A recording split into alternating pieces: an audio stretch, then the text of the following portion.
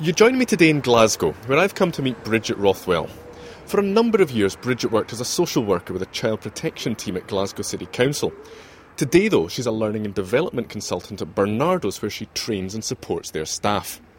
And it's in that capacity that I've come to talk to her today.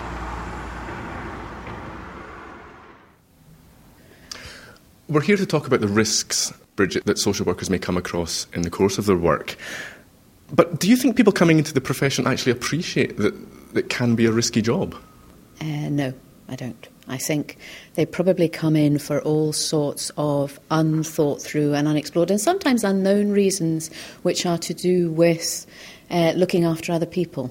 And I don't think they think about necessarily how difficult that is and how much the issue of their authority is going to make or break how they do their practice. What kind of risks are involved in the work? When you are in a situation where you're potentially going to remove a child from its home, you can't expect parents to act rationally or to be able to actually to predict how they will react. So you're constantly calculating the risk for them, but the risk for yourself in making the wrong decision. And for yourself, the risk is you leave a child in a situation having misunderstood how dangerous it is. What about more concrete risks to yourself?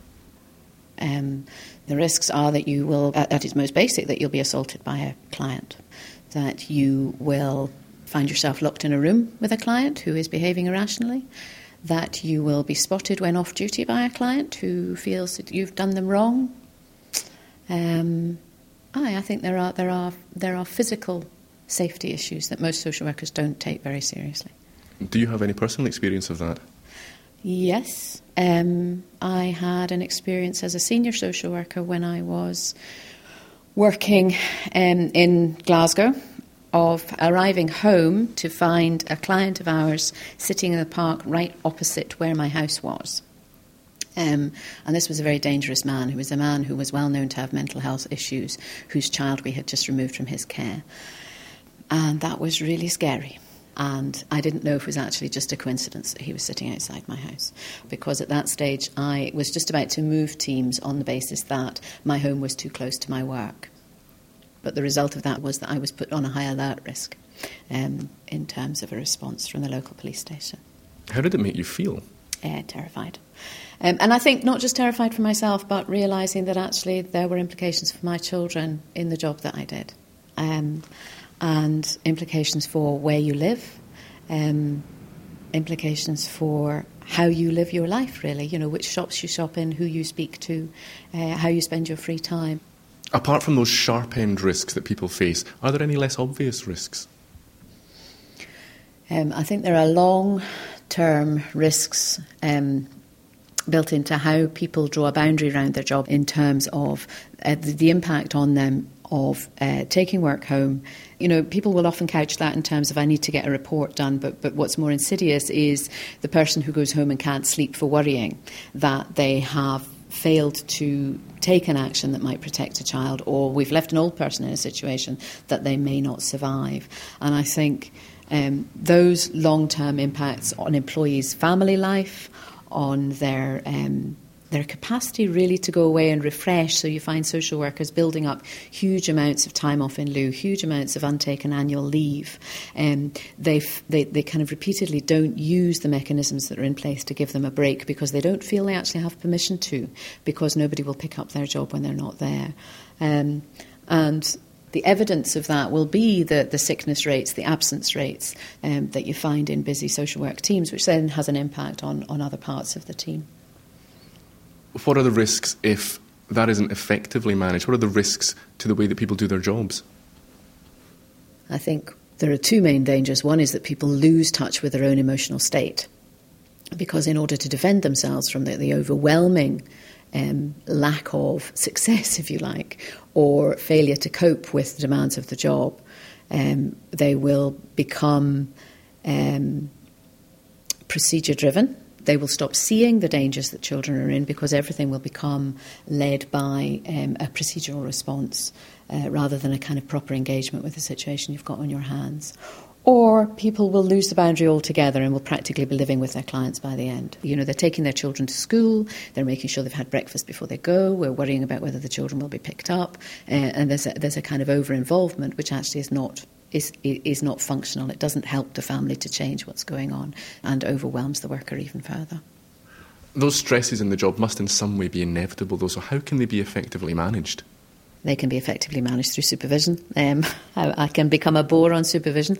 I think the manager's job is to help social workers understand what's theirs, what belongs to the client, and what can reasonably be expected in the interaction between the social worker and the service user. You'll hear managers say things like, I wish they would just get on with their job so that we can all get on with our job, and having to say to them, actually, they are your job. Those social workers are your job. Maintaining their capacity to do their work is your job, and you maintain their capacity by ensuring that they have proper reflection time, contact with human beings who are also doing the same difficult job, and being able to articulate the impossibilities of it instead of hiding from them. And again, I would say that what matters is a decent supervisory structure and a good management regime that helps social workers to do their job. And does there have to be formal mechanisms for that? I think so. I think if you leave it to chance or to goodwill, then it won't happen. I think they have to be formalised in workplaces. I think there has to be an expectation that people will attend supervision. Time and again, people, for good reasons, find their supervision cancelled or are helped or allowed to avoid going to supervision themselves. And that, I would say, is a defence mechanism and needs to be picked up on. How useful is the law in allowing staff to protect themselves? I think in the same way that social workers don't always think about the law in relation to the work that they do, they very rarely also think about the law in relation to themselves and the protection of themselves. I think it has enabled social workers in lots of ways to do difficult face-to-face work with parents in particular when they're challenged on what right they have to carry out certain actions. So I think that has been really helpful. I think in relation to themselves, they don't really think about employment law. They don't really think about the ways in which the law should protect them as workers. Are there any things that an employer has to consider in that regard? I think there's a whole raft of things that employers have to consider before they should be sending social workers out to situations where they may be in danger, such as all sorts of health and safety issues. There are all sorts of issues around a duty of care and what our responsibilities towards our employees are. And I think good management systems and good supervision systems can help people maintain a balance on that. But you've often got some kind of tension between the rights of the worker to have some kind of safety built in and the circumstances you may be hearing a child being in. And I think we're often working on less information than we need in order to make a balanced judgment about that. And I think that's one of the challenges as a manager of staff who are going out, is to get that balance right. Talk me through some of the good management systems that you mentioned there. We can do very simple things like have protocols that say that more than one person should be going out on a first visit, or gathering more information than we tend to before social workers are sent out, so that, you know, if we're alerted by the police that this person is known, then we ask for a police escort. I think there have to be mechanisms put in place that allow social workers to control as much as they can of initial stages of a relationship with somebody. And for me, it's no different to blind dating, in a sense, if you like, that you would, under most circumstances, you wouldn't agree to meet somebody who you didn't know in their own home when you weren't sure what was going to happen next. So I'm not sure why we do it as social workers, really. That there ought to be fairly straightforward things we can do, which are about actually bring them into the office and make an assessment of their interaction with you. You may get that assessment wrong, but at least you've had a chance to pick up the cues that this person may not be easy to work with or safe to work with under kind of more enclosed circumstances. What practical difficulties can come in the way of making a risk assessment? I think time is the great enemy, and I think particularly in busy child protection teams, I think it's particularly acute there. Not having time to process whose urgency you're responding to, what the reality of the child's situation is, so we tend to be stuck in a kind of see-do pattern. response, which is we take minimal information and we act on it instead of saying, right, okay, let's figure out whose anxiety this is. Have we worked out what the source of the referral was, what the evidence is that goes with it, what the basis of it is? Can we have some consideration to who else might be there when we arrive at the door, given what we know about this family? What factors lead to the escalation of risk? Largely, it's about communication.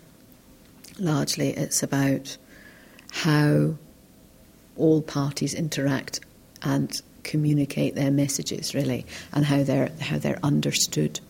And there's very little you can do to repair the damage late in the day. But I think when we're talking about risk, we're talking about sharp-end risk. It is about how clear we are with people about the power that social workers possess, for me. It is about those situations where you go into a family and you say, look, what we don't want here is for this child to be removed from your care, ultimately. But what you also need to know is that I have the power to tell your story to my superiors in a way that means that your children could be removed. And we need to be open about that. We need to be honest about that. And I need to talk to you about things that you can do that will help us not go that road, and things that you can do that will mean we do go down that road.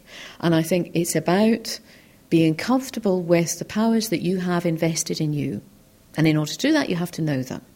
And I think time and again what happens is social workers play a collusive game about what power they actually have, and then hit a crunch point and have to become authoritarian. And I think that's often where the escalation comes in. That's not to blame the social worker. I think there are things that the system needs to get better at in terms of acknowledging the allocation of an impossible task, the ways that you can manage that impossible task, and being a little bit more balanced about the power that social workers have. Do you think there are differences in the risks faced between social workers in the voluntary sector and social workers in the statutory sector? I think they manage them differently. I don't think the risks themselves are different. I think there may have been a time when the risks were different, but I think there's been a huge change in the kind of work that voluntary organisations, large voluntary organisations like Barnardo's, do over the last decade. Because it used to be possible for voluntary organisation staff to hide behind a notion that they had nothing to do, for instance, with child protection. They can't do that anymore. And that has meant that staff, again, have had to get comfortable with their role in protecting children as part of a larger system. And I think that has given people pause for thought. How important is what you do? How important is training to help people understand the risks that they might face? I think learning is important. I think you can't train people to understand risk, if I'm honest. I think you can offer them some skills for managing it, but I think what actually matters is people's attitudes. And I think you learn by exploring your responses to things. And I think if we can pull people back from being in constant situations where they're having to make decisions and ask them to dig a bit deeper, they will make fundamental changes to how they approach things. And that's where I think the role of learning and training comes in. Bridget, thank you very much. You're welcome.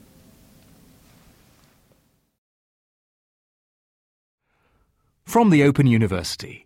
For more information, go to www.open.ac.uk/use.